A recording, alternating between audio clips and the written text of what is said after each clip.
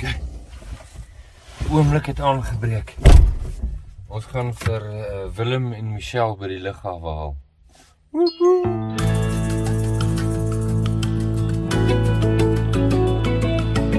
Alpha en Omega, die begin en die einde, die weg en die waarheid, die koning van my hart.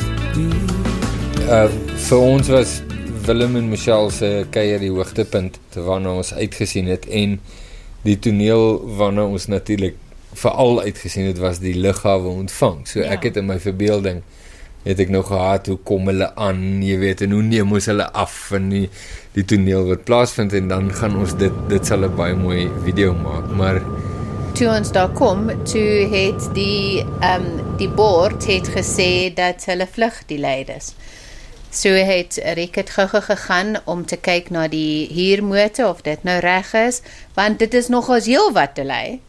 En soos dit nou moet, toe kom Willem en Michelle uit op daai oomblik en daar's niemand daar nie. En dis die grootste antiklimaks wat jy nou ooit kon gekry het. Nee. Ek belowe. En Michelle sê, daar's die landie. Ons het geland, maar niemand het ons ontvang nie. En toe sien ons die landie. Toe dink ons, kom ons gaan na hom. Maar landie is leeg. Wat nou, Michelle? I don't know. En ons dink ook wel, nou al die sakke landie toe. En ons wag nou half vir julle om uit te spring. En hier kom hulle, verstaan, uitspring en nou is landie is leeg. Ja, so ons is nie lekker seker nou waartoe om te gaan nie. Maar ten minste is hierdie 'n sight for sure eyes. Okay. Michelle, so hoe's Rwanda vir jou sover? Warmer as Pretoria. Toe los ons nou my sakke daar, gaan terug, stap na die koffiewinkel. Ek los Michelle daar, stap na die koffiewinkel. En ja, toe kry ons nou vir julle. Ons is by die kar.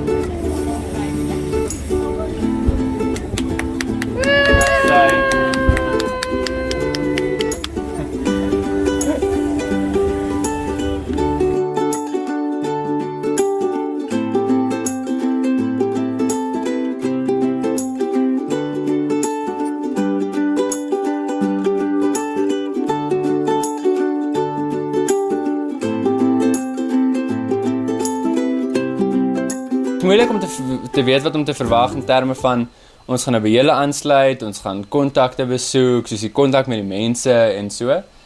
Ook dit wat ons gelees het sê net soos Rwanda is soos die Singapore van Afrika in terme van hoe hulle ontwikkel en hoe die beleide wat hulle implementeer en so. So ek was so tussen super Afrika en super ontwikkeld, maar dit kom nog nie by mekaar uit nie. Ek dink toe ons settle en ons gaan bietjie rond in die stad, toe begin ons sien, wow, soos hierdie is amazing.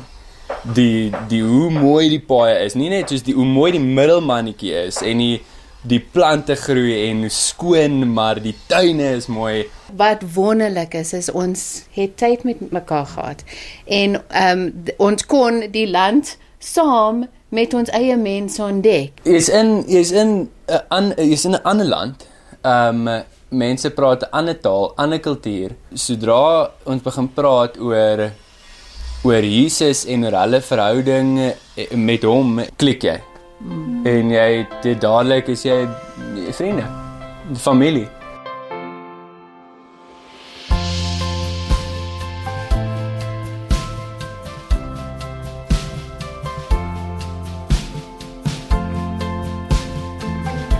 Twee kontakte wat ons ook ontmoet het, was amper toevallig dat ons hulle gesien het in Kigali. Vir my was dit een van die spesiaalste ontmoetings met mense van Rwanda amper gewees.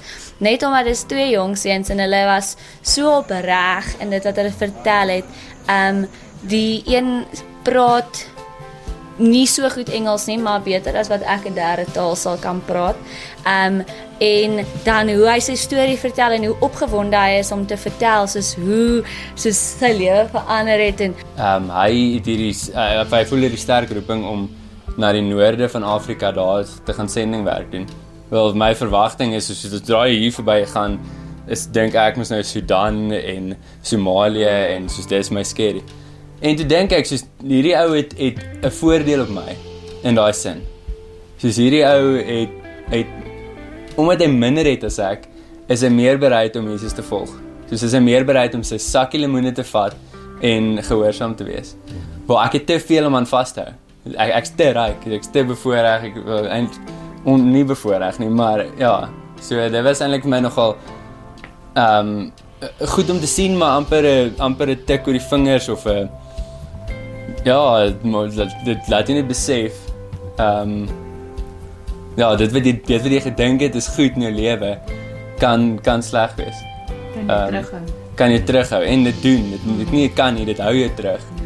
So ja, eintlik amazing om te sien ouens wat jonger is as ek, 6, 7 jaar jonger is as ek, en hulle is maar eintlik voor in daai sin. Ja, so dit was ook. So groet ons vir julle vir nog 'n week. Ons groet ook vir Willem en Michelle en ek en Ricket is op pad na Burundi.